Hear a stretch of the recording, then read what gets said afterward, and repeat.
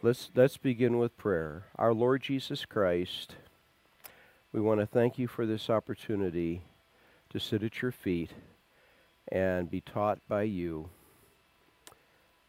This is the revelation of Jesus Christ, which God gave his Son to show his servants these things which must shortly take place. And so we understand that the true, not only one who guided the pen of John, but also guides us in our understanding is you. We're so grateful for that, and we ask that we will know tonight when we leave here that we have been taught of God. We ask this of you, mighty and good King Jesus. Amen. Well, let me do a quick reminder of last week. We completed our study of Babylon, and we had the marriage supper of the Lamb in the opening portion of Revelation 19. You have heaven rejoicing, the worship of God in heaven over the defeat of Babylon, and then immediately after that is the marriage supper of the Lamb, in which the saints are brought into the presence of God, dressed in the white robes of the righteousness, their righteous acts. We all have a welcome before God because of what Jesus Christ did for us on the cross. He paid sin's penalty for us. We are forgiven. Our debt is forgiven, and that's a legal financial term. Our debt is forgiven based on the fact that Jesus paid our debt on the cross. And as I have stated, that sixth of the seven statements of Jesus that we have recorded in the Gospels is the Greek word tetelestai, paid in full. It was a financial and a legal term. And it meant your debt has been paid, and that was the word that would be written across your bill in the marketplace, but also in the court system. When you had paid your fines and taken the beatings you were supposed to, or your time in the salt mines, whatever the penalties were, when your penalties were paid, they would literally write out on your legal bill that you had just finished paying off that word tetelestai that Jesus cried out from the cross. And everybody at the foot of the cross knew the meaning. It was the standard word in the marketplace, in the court system. They all knew what it meant, that the sin debt of the human race, as we look back, we can see that Jesus meant that the sin debt of the human race had been paid off, freeing his Holy Father to freely forgive us because the debt has been paid. Well, we, however, having been brought into a welcome with the Holy God, he then gives us opportunity in our walk following our coming to faith in him to serve him. And he so loves us. Our Father loves us so much. He is eager to pour out extra reward on us. And so when we step into his presence, he's going to remind us of things that we have long forgotten, and we didn't think were that important at the time, but as insignificant or as small as we might have thought some act of service or kindness to someone, he's going to remind us of it, and he's going to just pour the rewards on us, because that's what parents love to do with their kiddos, right? I get to spoil you. And he's going to do that. And so that's the marriage supper of the Lamb. But then we have the Babylon and the marriage supper segment completed. We then have Jesus coming out at the close of chapter 16. We have the Battle of Armageddon. And then we have the fourth and final description of the Battle of Armageddon found in the book of Revelation. And the heavens are ripped open, and Jesus comes out riding on a white horse. He has crowns on his head because he is King of kings. He is the King of every nation. And he comes out, he has a sword coming out of his mouth, meaning his weapon is his word. He merely needs to speak. And let me just read this chapter 19, verse 11. Now I saw heaven opened, and behold, a white horse, and he who sat on him was faithful and true, and in righteousness, with great skill, he judges and makes war. His eyes were like a flame of fire, and on his head were many crowns. He had a name written that no one knew except himself. He was clothed with a robe dipped in blood, and his name is called the Word of God. The same expression that the Apostle John uses in his Gospel, John chapter 1. And the armies in heaven, clothed in fine linen, white and clean, followed him on white horses. Now out of his mouth goes a sharp sword, that with it he should strike the nations, and he himself will rule them with a rod of iron. He himself treads the winepress of the fierceness and wrath of Almighty God. And he has on his robe and on his thigh, so what is really pictured here is his robe is draped across his thigh as he's seated on this horse. And on his robe and on his thigh is written, King of Kings and Lord of Lords. Then I saw an angel standing in the sun, and he cried with a loud voice, saying to all the birds that fly in the midst of heaven, come and gather together for the supper of the great God. So here is a different feast. That you may eat the flesh of kings, the flesh of captains, the flesh of mighty men, the flesh of horses and those who sit on them, and the flesh of all people, free and slave, both small and great. And I saw the beast, the kings of the earth and their armies, gathered together to make war against him who sat on the horse and against his army.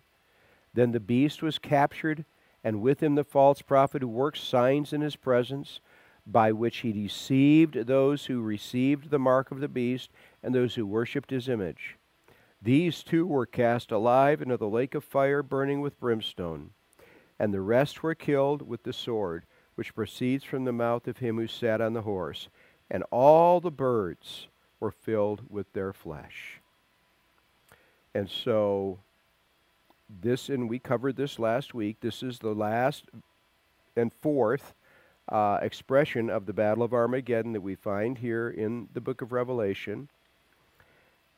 Okay, the immediate question comes, okay, the beast and the false prophet are thrown into the lake of fire. What about the dragon? What about that third person of the unholy Trinity? We find out about him next, chapter 20, verse 1. Remember, chapter divisions are put in by later editors. They're not inspired.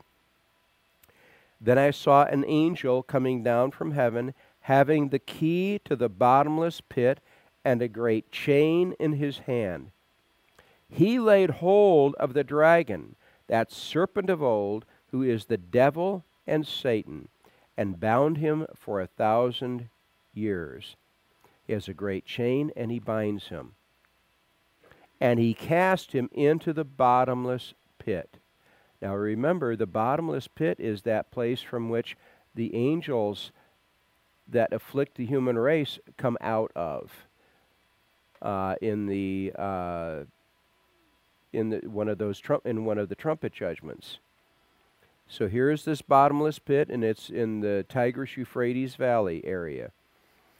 He laid hold of the dragon, the serpent of old, who is the devil and Satan, and bound him for 1,000 years. He cast him into the bottomless pit and shut him up and set a seal on him, so that he should deceive the nations no more till the 1,000 years were finished. But after these things, he must be released for a little while. Well, this is where we get the word millennium, is from this 1,000-year period when Satan, the devil, is in the bottomless pit.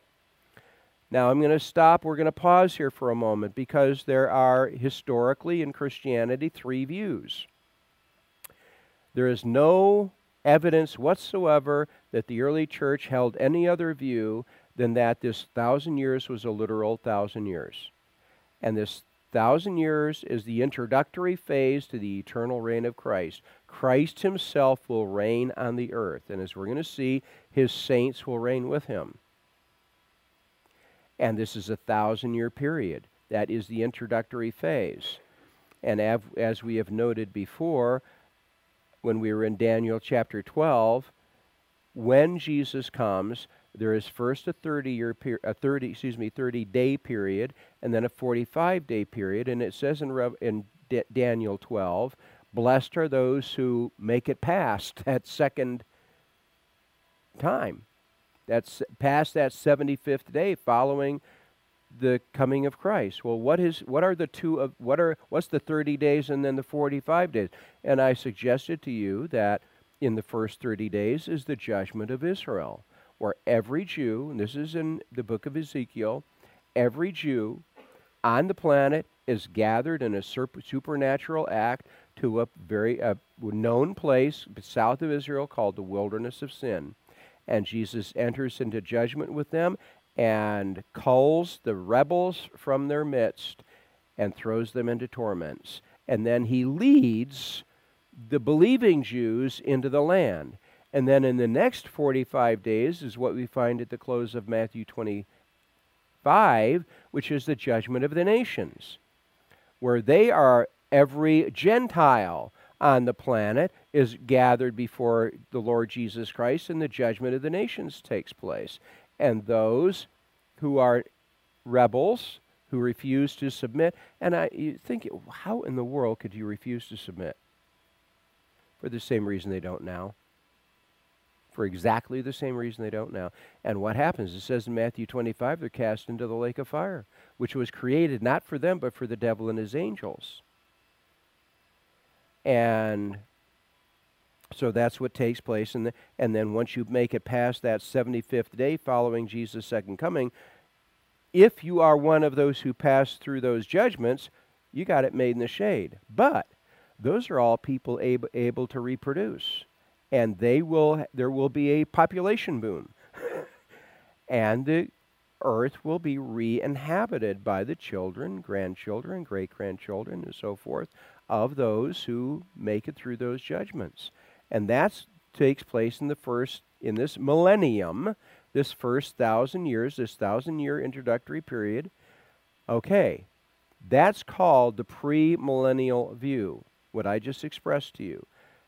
There is no indication that that was ever questioned in the early church until I think it was the 3rd or 4th century. I can't give you the dates exactly. Very, very justly famous man by the name of Augustine, St. Augustine. St. Augustine is that city in Florida. St. Augustine is the man.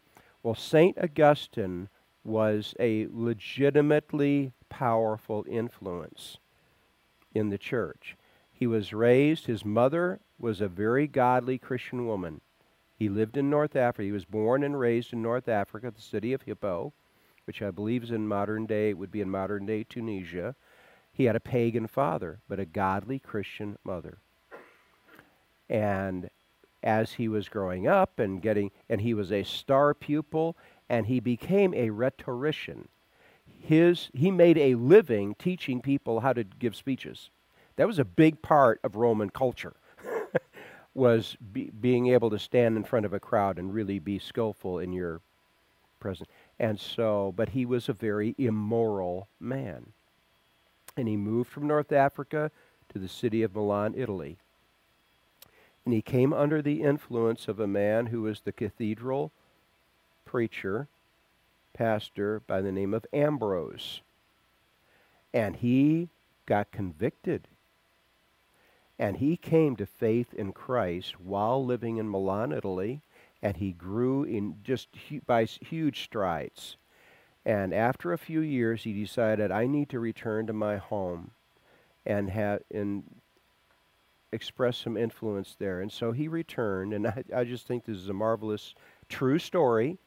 As he was getting off the boat at the port, he steps off the boat, and one of his old girlfriends sees him, and comes charging up to him. Augustine, Augustine, it is I, it is I, it is I. And she throws her arms around him, and he goes, but it is no longer I. And he had a very legitimately powerful influence on the church. Martin Luther was an Augustinian monk. Well, that monastery says the Augustinian monastery system drew most of its inspiration from his writings. Really had a legitimately powerful influence. John Calvin was an Augustinian canon lawyer. I mean, the influence of Augustine was legitimate, but he's also the origin of what's called amillennialism, which means no millennium. It's a negative it's no millennium. Why? Where in the world? What? This passage is clear. There is going to be 1,000 years. Satan's going to be in the pit for 1,000 years, and when he's finished, he's going to be released. And you keep reading, and it's a very, very clear passage. Why did Augustine come up with there's not going to be? Because while he is returned home, he has created legitimately massive influence in the church. There was a Bible school in what is modern-day Lebanon, and they were teaching about prophetic material, and one of the things they said was about the millennium. Oh, it's going to be so super abundant. There's going to be 1,000 grapes on every cluster of grapes. And they really were emphasizing what we would call the sensual aspects, and I don't mean that in a negative sense, of the blessing of the millennium, that God's blessing is just going to be poured. Well, that hit Augustine wrong, because Augustine had been saved out of a very licentious background, and when he became a follower of Jesus, he kind of went the other direction to he was afraid of anything having to do with human pleasure. And so when he got hit with that, he just basically threw a fit and said, no, there's not even going to be a millennium. So he threw the baby out with the bathwater. Instead of correcting the teaching, which if it even needed correction, I don't know. You know, folks, I don't know how many grapes are going to be on the grape clusters in the millennium. I really don't. And the text doesn't tell us. So it may be those men were overemphasizing that. I don't know. But basically, Augustine had an emotional reaction. Well, he had such legitimate, powerful influence in the church that people just bought that along with everything else he was teaching. And so it became Roman Catholicism, Lutheranism, Presbyterianism, all the early Protestant churches or denominations, they were all amillennial too. They got other stuff they're fighting over. And it really was the late 1700s, early 1800s, when people started really digging into the prophetic word. And this actually began, as far as I understand it, and I'm sure this is a very microscopic view, in England, and in Plymouth, England, there was a movement begun that was called the Plymouth Brethren, and they basically met in homes typically, but they began to study the prophetic word, and they're reading Revelation 20, and sure looks to us like there's 1,000 years introductory period that's a literal 1,000 years. What's the problem? And so that's how we're taking the text as it literally is stated, and so we're going back actually to the original position of the church. There's also, and I need to alert you to this, there's also another view that says that there's going to be and this was actually the view of some of the pilgrims in the time of the great revivals, the Great Awakening and so forth, and I'm trying to remember the name of it. It starts with a B. Anyways, no, it's not premillennial. But that the kingdom will be brought in through the preaching of the gospel. Well, the Bible doesn't say that. And then there's another view that was adopted later by liberal Protestants, principally, who said, "Oh, we're going to bring in the kingdom of God by our good works, because we're just such." That's an expression of it. Oh, come on. I'll think of it before we're done. It's just not. I've rehearsed this over in my mind so many times. I can't believe I can't say it. I'll think of it before we're done. But let me just pick up with verse 4 again. Well, no, let me read verse 3 again. And he, the dragon, he, the angel, cast him, the dragon, into the bottomless pit and shut him up and set a seal on him so that he should deceive the nations no more till the 1,000 years were finished. But after these things, he must be released for a little while. Why? God has a job for him.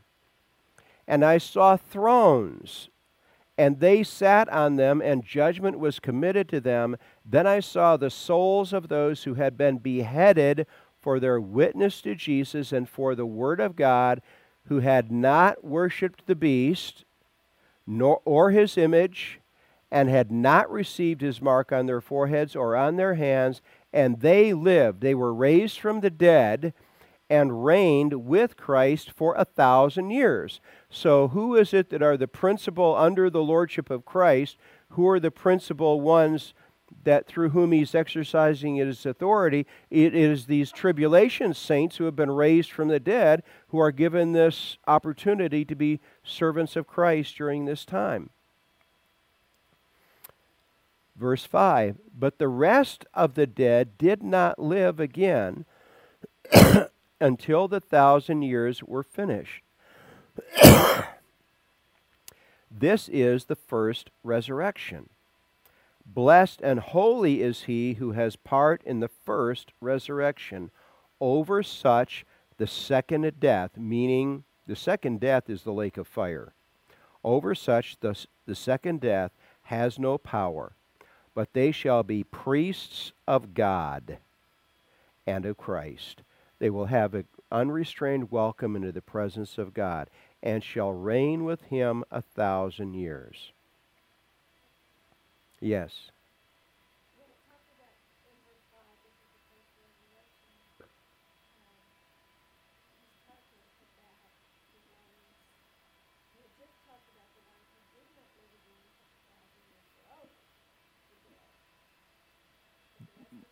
The ones who are, right. They're going to be raised for the great white throne judgment.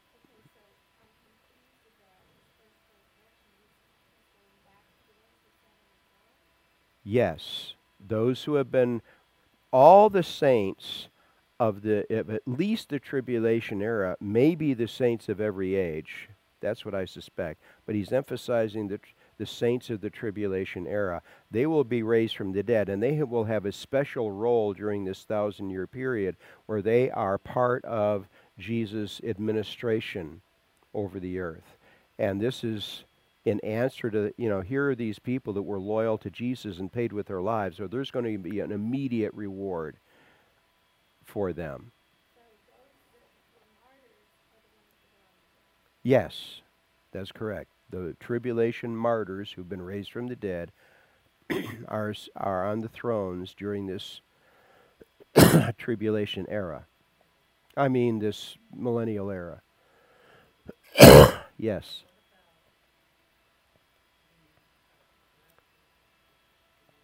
Well, would you get me some water? I suspect that we will also be resurrected, but it's not mentioned here because it's not part of the immediate effect. But there's no mention later on of another resurrection except of the damned. And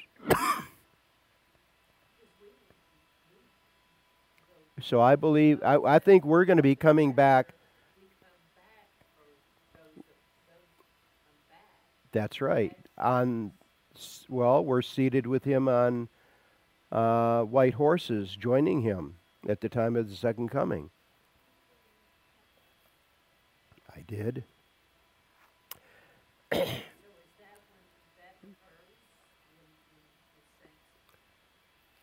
Well, yes, I would. This resurrection of the saints of the tribulation era, and I believe of every age, will occur at the time of the second coming. But it's the tribulation saints in particular who have been raised, those martyrs who will join Christ in the immediate administration, political administration of the millennial age. But not in the sin. There will be a special focus on the tribulation saints who have been raised as far as this first 1,000 years. Remember, the millennium is just 1,000 years, and then it goes into the eternal reign.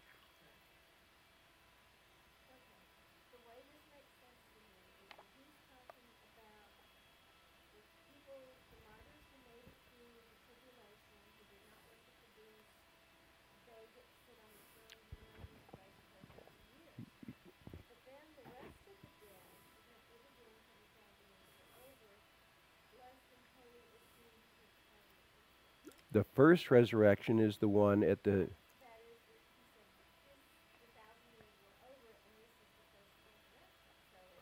No, the 1,000 years isn't over.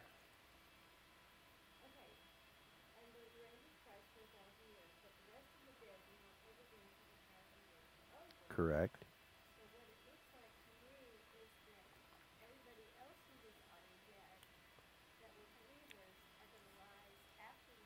I think, well, the thing is, the text isn't adamant either way.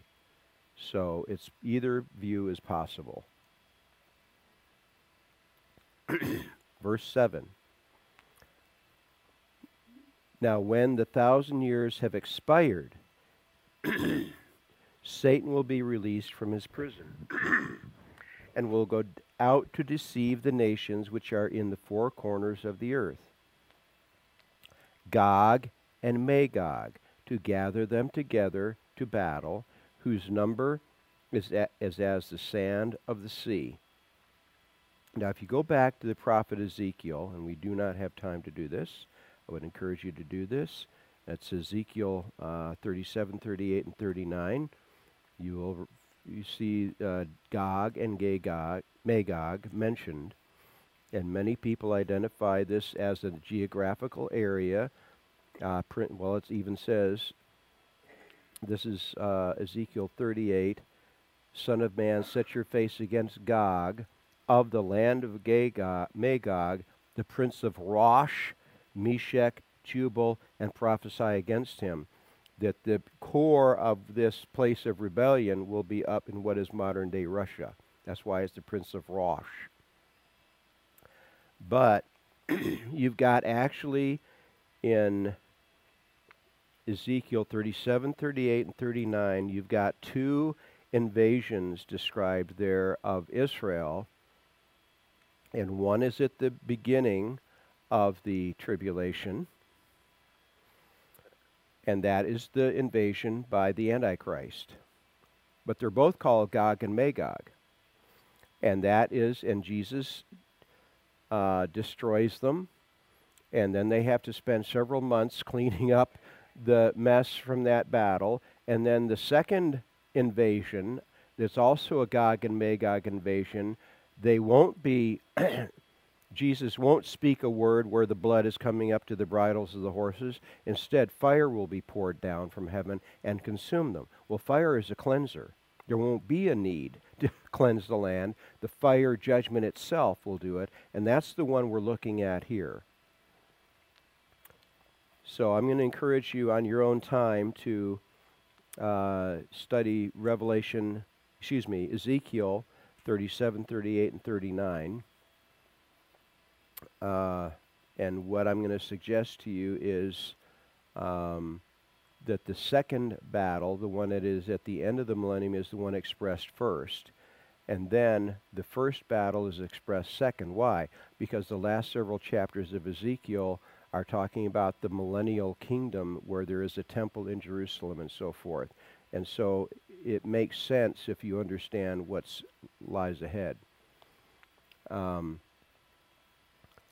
Satan will be released from his prison and will go out to deceive the nations which are in the four corners of the earth. Well, what in the world? All after those two judgments, the only Jewish believers survived, and only believing Gentiles survived. Who are these people? These are the children, grandchildren, these are the progeny of those who have become rebels. And so Lucifer is actually released from his bottomless pit, and he goes through the nations gathering up all these secret, maybe not so secret rebels. And he will bring them to Israel against the city of the great king, and that's when fire will be poured down from heaven and destroy them. So actually, Lucifer is doing a good job for Jesus in gathering up all these rebels. The same one who incited Antichrist and the false prophet to bring their armies against Jerusalem that we find in chapter 19 is the same one inciting these others to come to Jerusalem again for a second shot at this. We'll get it right the second time here. Again, verse 7. Now when the 1,000 years have expired, Satan will be released from his prison and will go out to deceive the nations which are in the four corners of the earth, Gog and Magog. That's a direct reference back to Ezekiel. To gather them together to battle, whose number is as the sand of the sea. Now they went up on the breadth of the earth and surrounded the camp of the saints in the beloved city. That's Jerusalem. And fire came down from God out of heaven and devoured them. The devil who deceived them was cast into the lake of fire and brimstone, where the beast and false prophet are. And they will be tormented day and night forever and ever. Then I saw a great white throne, and him who sat on it, from whose face the earth and the heaven fled away, and there was found no place for them. And I saw the dead, small and great, standing before God, and the books were opened. And another book was opened, which is the book of life. What is the books? The books is the record of our works, the record of the reality of who we are. The book of life is the list of all those who have entrusted themselves to Christ's work on the cross, who have been redeemed. So both are opened.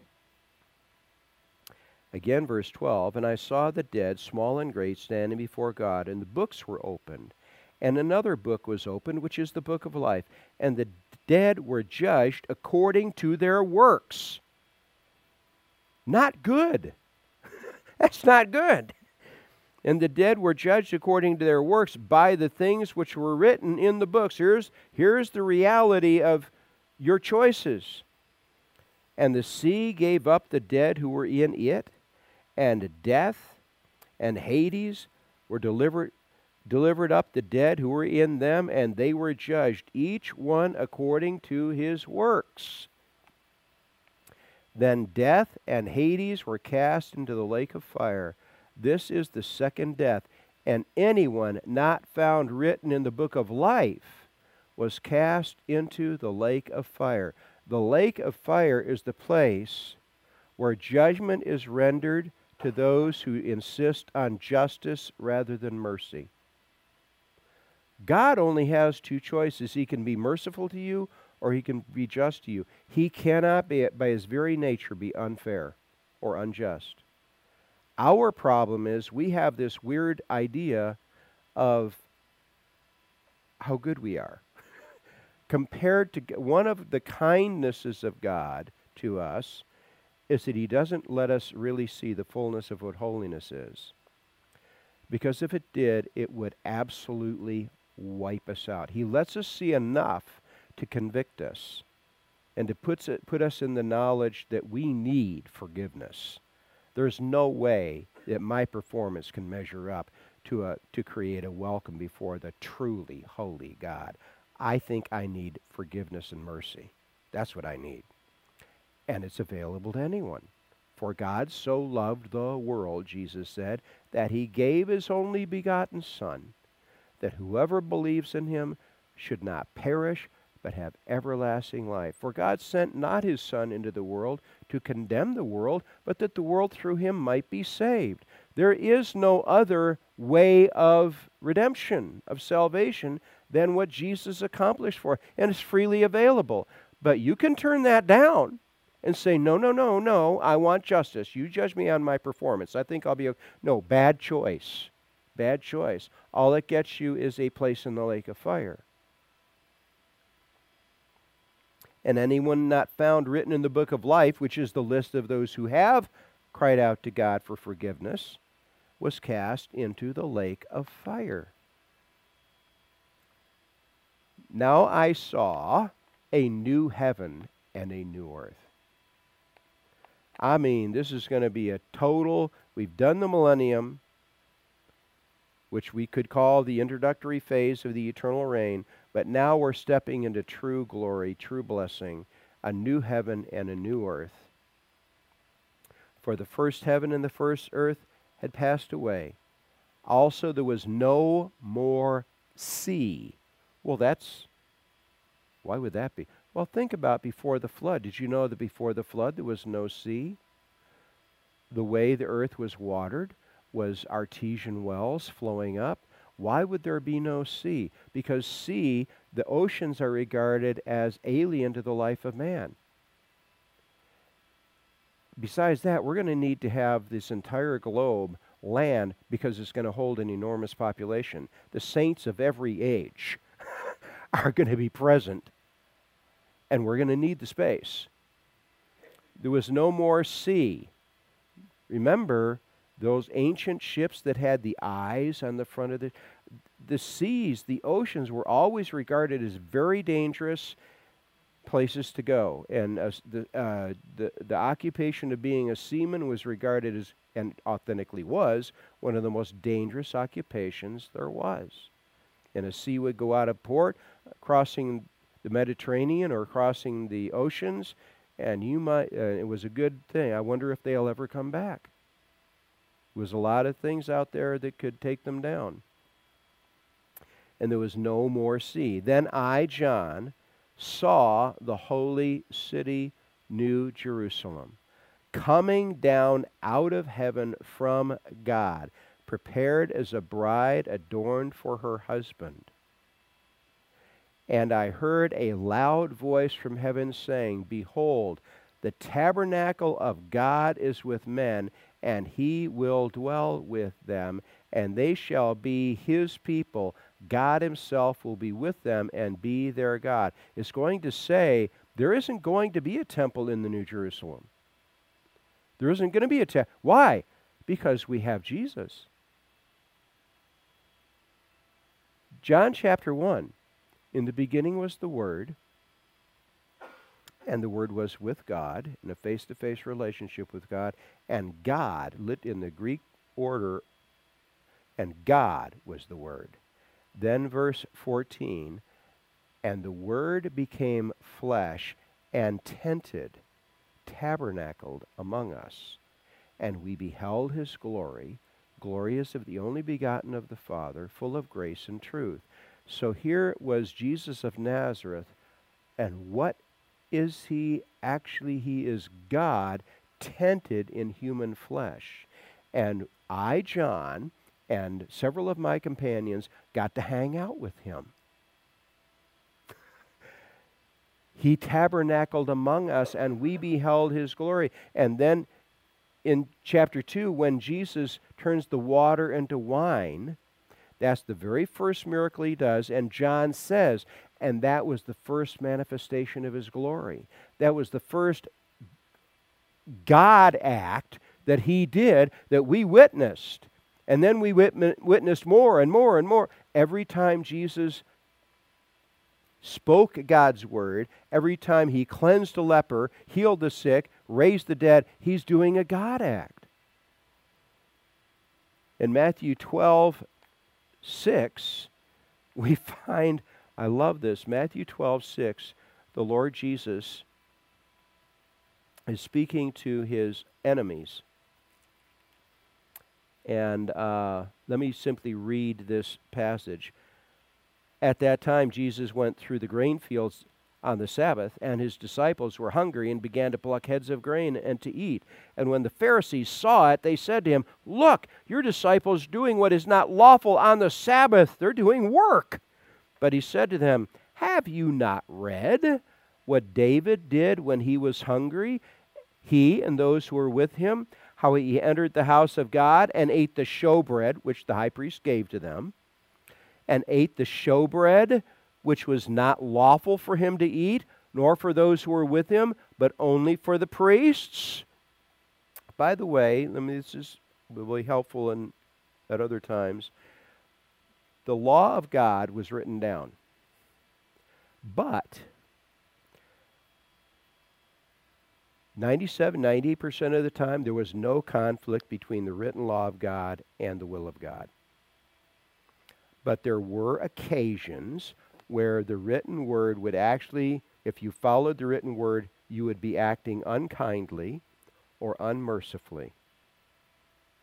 And you were allowed to set aside the written law in order to fulfill God's command of kindness, of loving your neighbor. And when David and his men went to the tabernacle, he's fleeing from Saul, the high priest, understanding that principle, gave the showbread to David and his men. Because he, the high priest, knew, I can set aside the letter of the law in favor of actual service and kindness to people. 98% of the time, there's no conflict. When there's a conflict, we can set the letter aside. And so Jesus' men are walking through the grain fields on the Sabbath, and they're plucking grain, the heads of grain off along the road, which were left there, by the way. That was a command from the law of Moses just for this reason, and they're rubbing it in their hands and blowing the chaff off and throwing the raw grain in their mouths. But it's the Sabbath, and the Jewish leadership looks, and Jesus says, don't you know the Bible? Don't you Bible scholars know the Bible?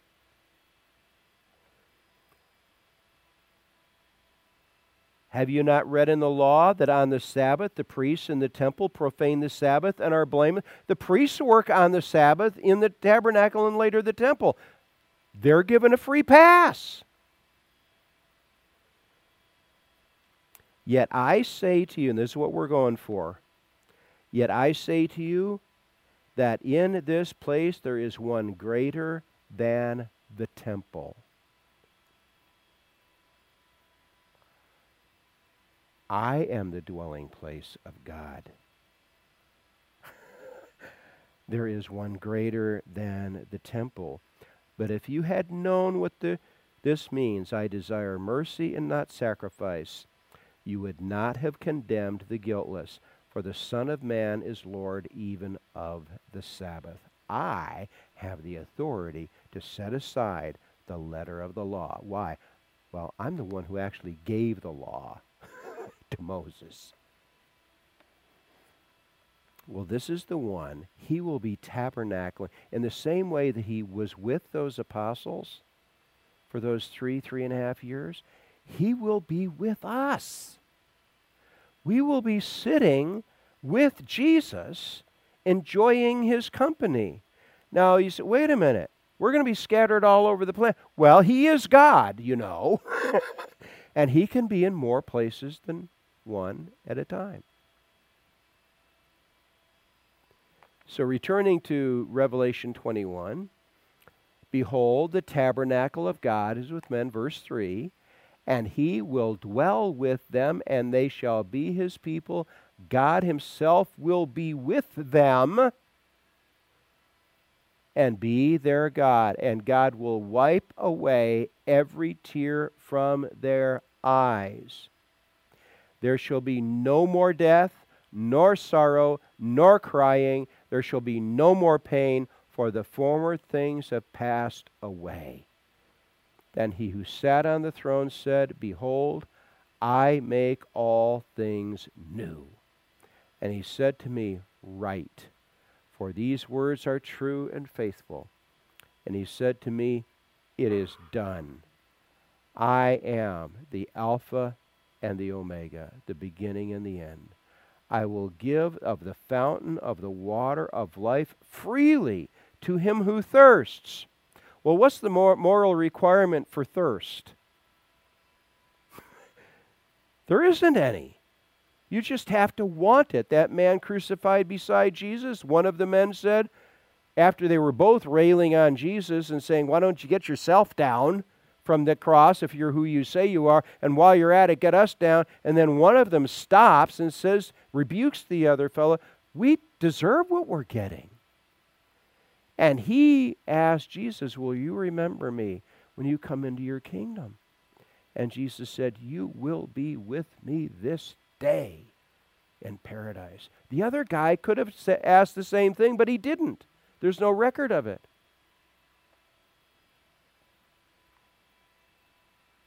I will give of the fountain of the water of life freely to him who thirsts. He who overcomes shall inherit all things. And when you believe in Christ, when you abandon your self-righteousness and you trust in Christ, you've overcome. Because everything about the world system, everything about Satan's deception, everything about our own fallen nature, our own pride says, oh, you don't need that mercy. No. And so when we do ask for that mercy, we've overcome the world, the flesh, and the devil. He who overcomes shall inherit all things, and I will be his God, and he shall be my servant. No, my son. My son. That is a word meaning inheritance. We will be heirs. But the cowardly, unbelieving, abominable, murderers, sexually immoral, sorcerers, idolaters, and all liars shall have their part in the lake which burns with fire and brimstone, which is the second death. Then one of the seven angels who had the seven bowls of that final series of judgments, who had the seven bowls filled with the seven last plagues, came to me and talked with me, saying, come, I will show you the bride, the Lamb's wife. And he carried me away in the Spirit to a great and high mountain, and he showed me the great city, the holy Jerusalem, descending out of heaven from God. Now think about, when was the last time John was taken by an angel to a mountaintop to look at a woman? It was Babylon, the whore of Babylon. Now, by contrast, he's taken to a high mountain, and he's shown the great city, the holy Jerusalem, descending out of heaven from God, having the glory of God. Her, notice Jerusalem is a her. Her light was like a most precious stone, like a jasper stone, clear as crystal. Also she had a great and high wall with 12 gates, and 12 angels at the gates, and the names written on them, which are the names of the 12 tribes of Israel. There were 3 gates on the east, 3 gates on the north, 3 gates on the south, and 3 gates on the west.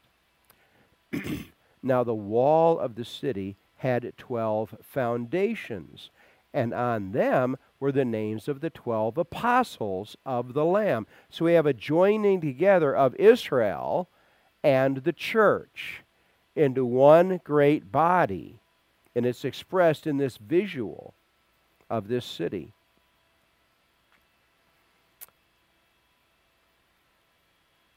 Verse 15, and he who talked with me had a gold reed to measure the city, its gates and its walls. The city is laid out as a square. Its length is as great as its breadth. And he measured the city with a reed, 12,000 furlongs. Its length, breadth, and height are equal.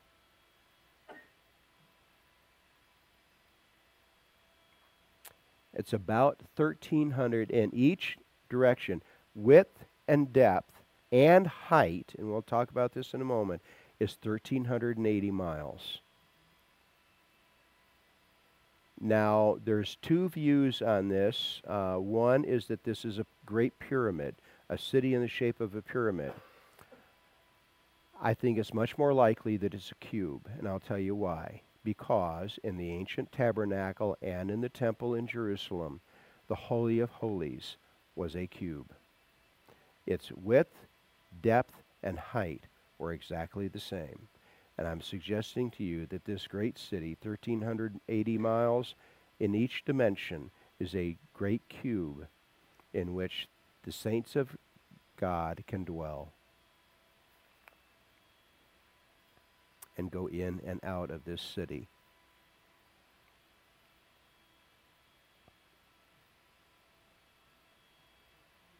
It is.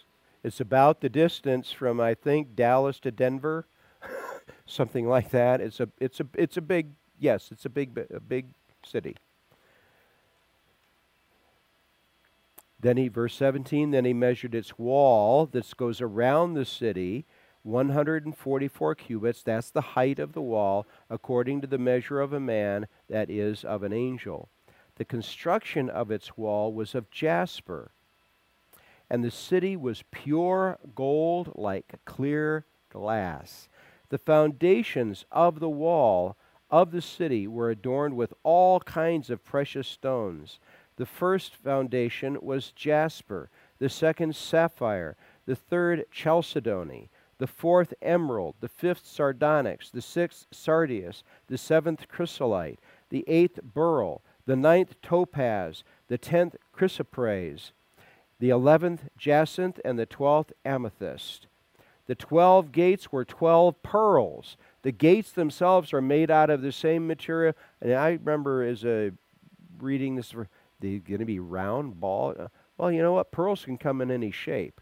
We happen to market the ones that, make nice ornaments.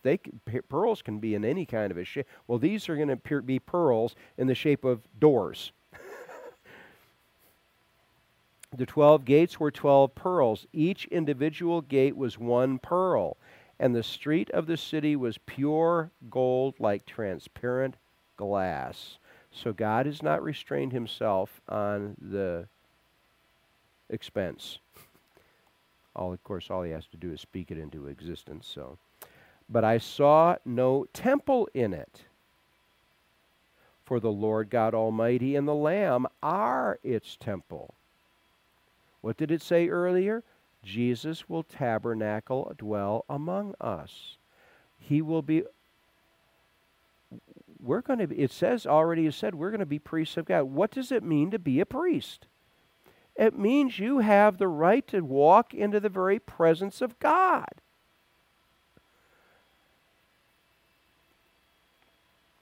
The Lord God Almighty and the Lamb are its temple. We will have visitation rights with God himself.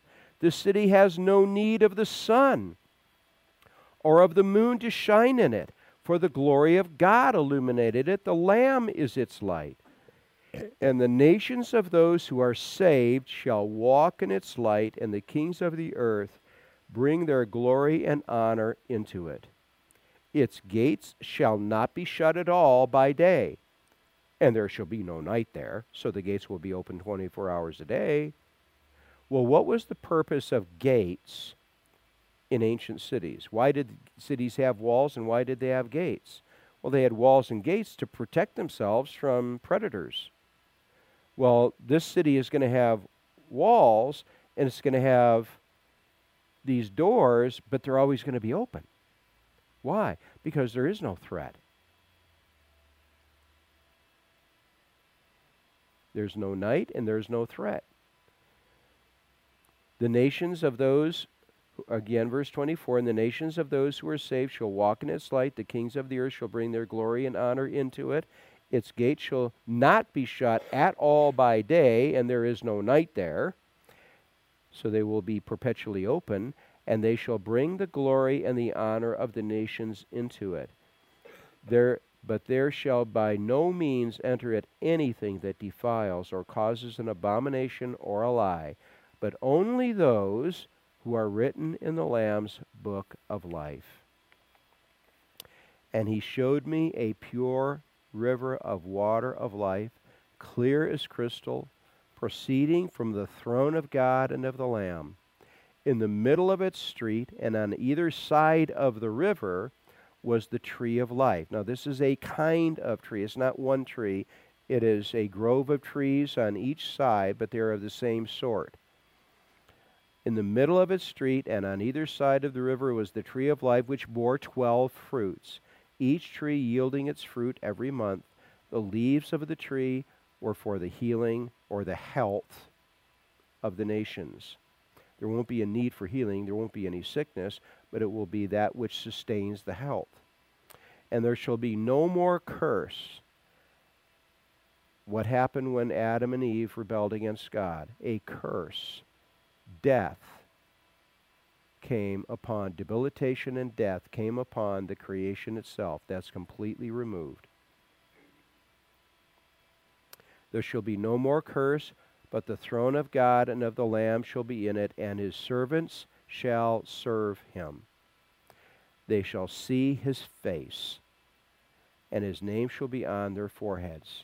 Now think about this. In ancient Israel, in the tabernacle and later the temple, where was the presence of God? It was in the Holy of Holies. Here is the Ark of the Covenant. Here is the mercy seat. Here is the Ark of the Covenant. And this is the presence of God. And the Shekinah glory was in there. Once a year, only the high priest went in there. And he would do this to bring in an offering, first for himself. This is on the Day of Atonement. First for himself, to qualify himself for another year of priestly work, and then for the people. And he had bells on the bottom of his robe, so they could hear him moving around, tinkle, tinkle, tinkle, tinkle.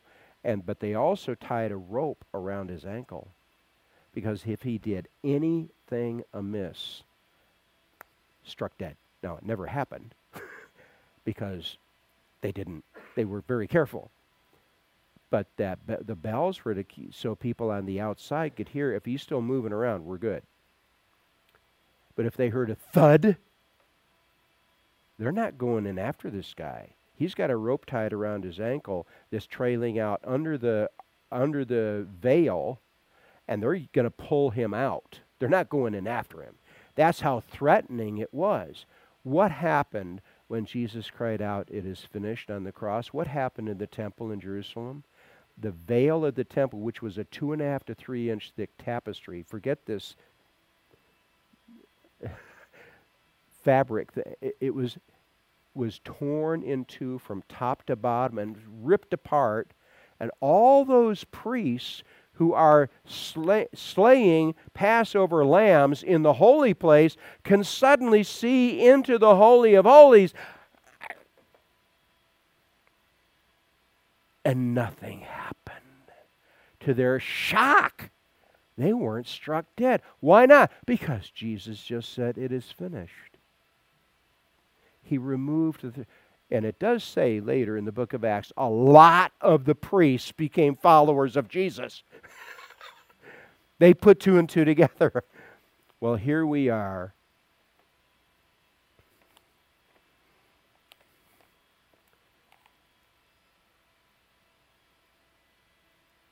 What verse was I in? Verse 4. They shall see his face, and his name shall be written on their foreheads. There shall be no night there, they need no lamp, nor light of the sun, for the Lord God gives them light, and they shall reign forever and ever. And this is us.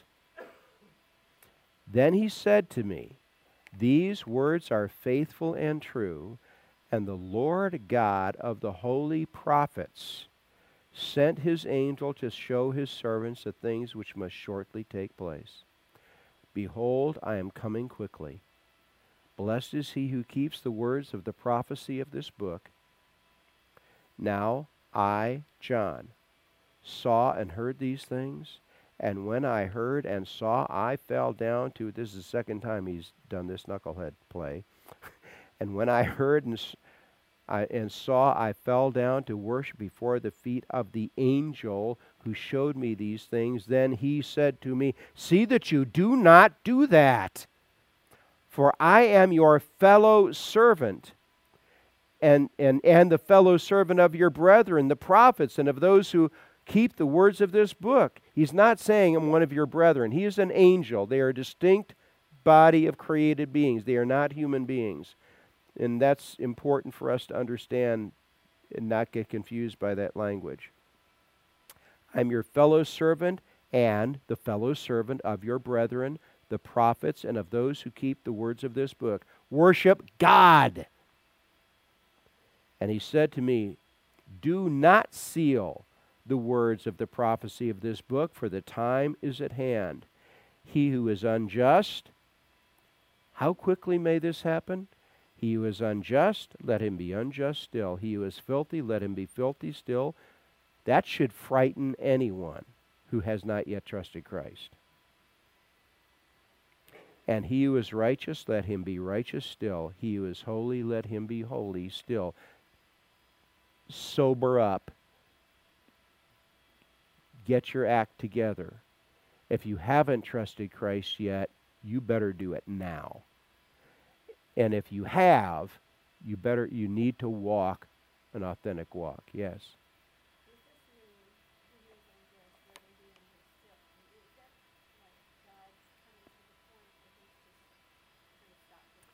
No, well, I think what it means is his coming is so imminent. You just might not have time to repent. And so you better repent now. And so it really is a direct threat to those who have not yet entrusted themselves to God's mercy. Verse 12, and behold, I am, this is Jesus speaking, I am coming quickly, and my reward is with me to give to everyone according to his work.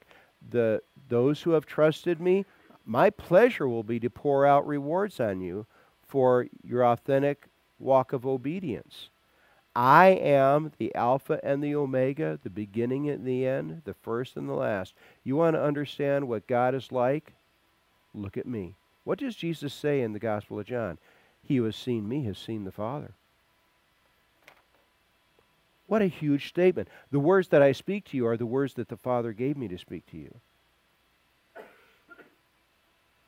I am the Alpha and the Omega, the beginning and the end, the first and the last. Blessed are those who do his commandments, that they may have the right to the tree of life. What's the first? You read John's Gospel, chapters 1 through 12, which is the part that is expressly for unbelievers. And what is it? Believe in the Son, believe in the Son. This is the command. Believe in the Son. That is a command. In Acts 17, Paul standing on Mars Hill in Athens talking to the committee that approves people's messages in the city because they've had too much turmoil with knuckleheads showing up and saying wild things. And so they have this committee set up, and he's speaking to this committee, and he says to them, he's explained the gospel, and he says, God commands all men everywhere to repent. Repentance is a command from God. The command that brings damnation on people is disobedience to the command to believe in the Son. Bank robbers who believe in the Son get to go to heaven. People who live nice, neat, tidy lives who refuse to believe in the Son go to the lake of fire.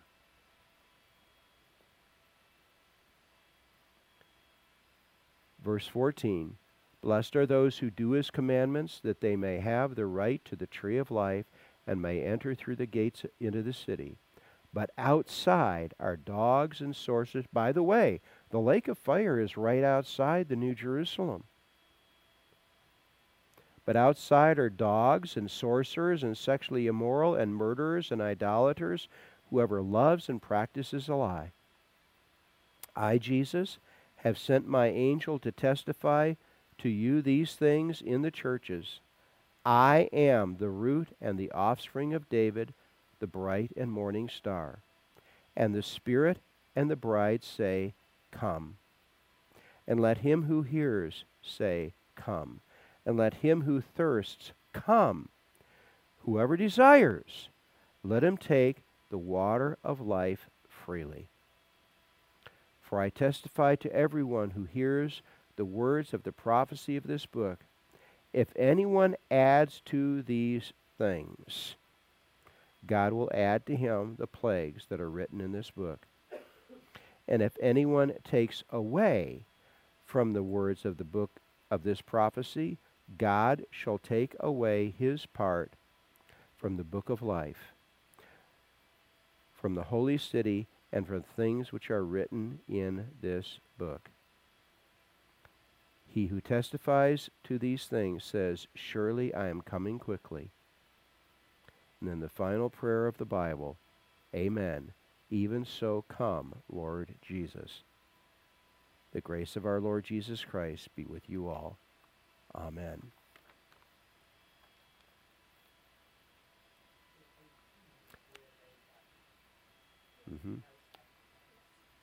By the way, I remembered that third version of millennialism. It's called postmillennialism.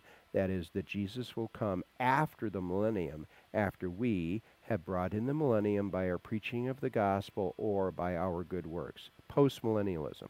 Premillennialism is what the passage teaches.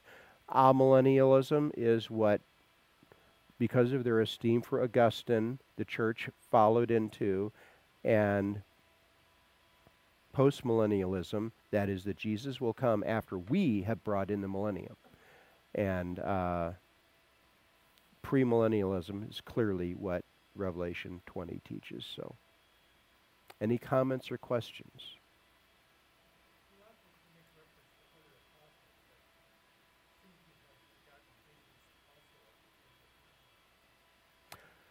Well, certainly John with the book of Revelation, but there is other well, the Lord Jesus in the Olivet Discourse in Matthew 24 and 25. That's the best place to go. Well, in Paul, Ezekiel, that Ezekiel 37, 38, and 39, there's lots in Isaiah, Jeremiah, Ezekiel, Zechariah. Again, I would encourage you to go read Zechariah 12, 13, and 14.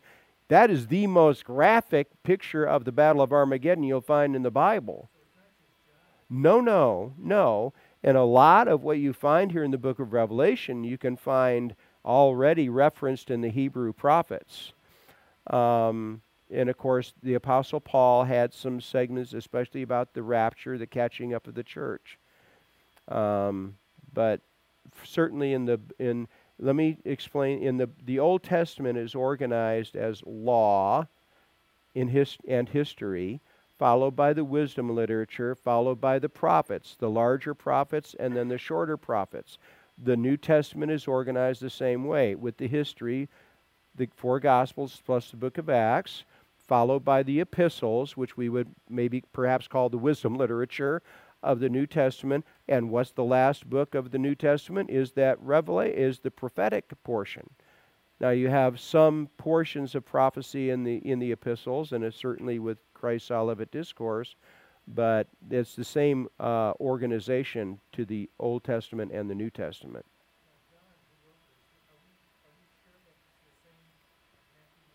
Yes, it is. We do know that it is the same fellow.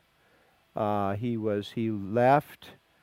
he left Israel, he went up to what is modern day Turkey, the city of Ephesus, and he was the leader of the church at Ephesus for many, many years. By the way, Mary, the mother of Jesus, accompanied him to the city of Ephesus. And if you take the tourist tour of the city of Ephesus, there's a cave there in Ephesus that they claim that Mary resided in that cave. It's not a dirty old place, but that was where Mary, and as John was at the foot of Jesus' cross, and Jesus committed the care of his mother into the hands of John, and he carried out that responsibility. But then he was they sought to martyr him because he wouldn't worship the emperor. And so they thought, okay, well, here's the death sentence. We will pour boiling oil on him. Well, typically that would kill people, but it didn't kill John. No, it burned him bad. And so, okay, now we've got this crippled guy. So they sent him to the island of Patmos off the west coast in the Mediterranean, off the west coast of modern-day Turkey, and it was a prison island. And that was where he was when he received this revelation. And then he did finally leave Patmos. This is from extra church history. And he returned eventually to the city of Ephesus, and a few years later died. But the Gospel of John, No, he was able to return to Ephesus once his time there on the penal island was completed. He was restored to Ephesus, and he died there. But he wrote all of his works were at the very end. He was the youngest of the apostles. He's writing the book of Revelation about close to 60 years after the resurrection. It's in the early 90s A.D. Well, Christ was crucified and rose from the dead in 33. But John, who was the youngest of the apostles, survived the longest, and he wrote his gospel and the 3 epistles that we have and the book of Revelation. The book of Revelation last, but towards the very close of his life.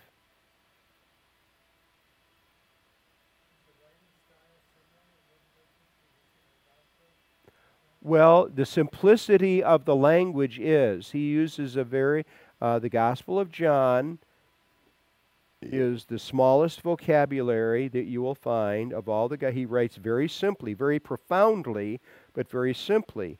Now, he is writing very simply in this book also, but the subject matter is so deep and complex and animated that he's, of course, has to represent that clearly, but he's using very plain Greek as he's writing.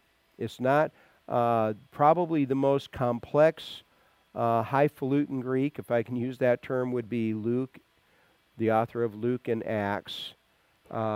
He had the broadest vocabulary as he wrote.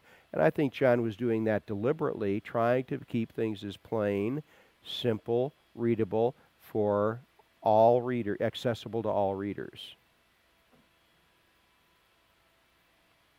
Our Lord Jesus, we have spent much time at your feet to be instructed by you regarding the way the events will unfold that will lead to your coming and what your coming will look like and the great blessing, the kingdom blessing that is promised to us.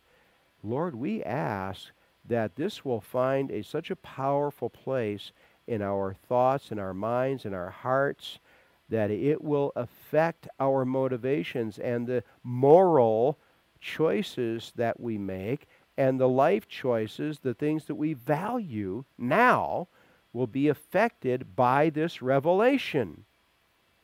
That day is coming when we will stand before you, and the only issue will be, what did you do for me?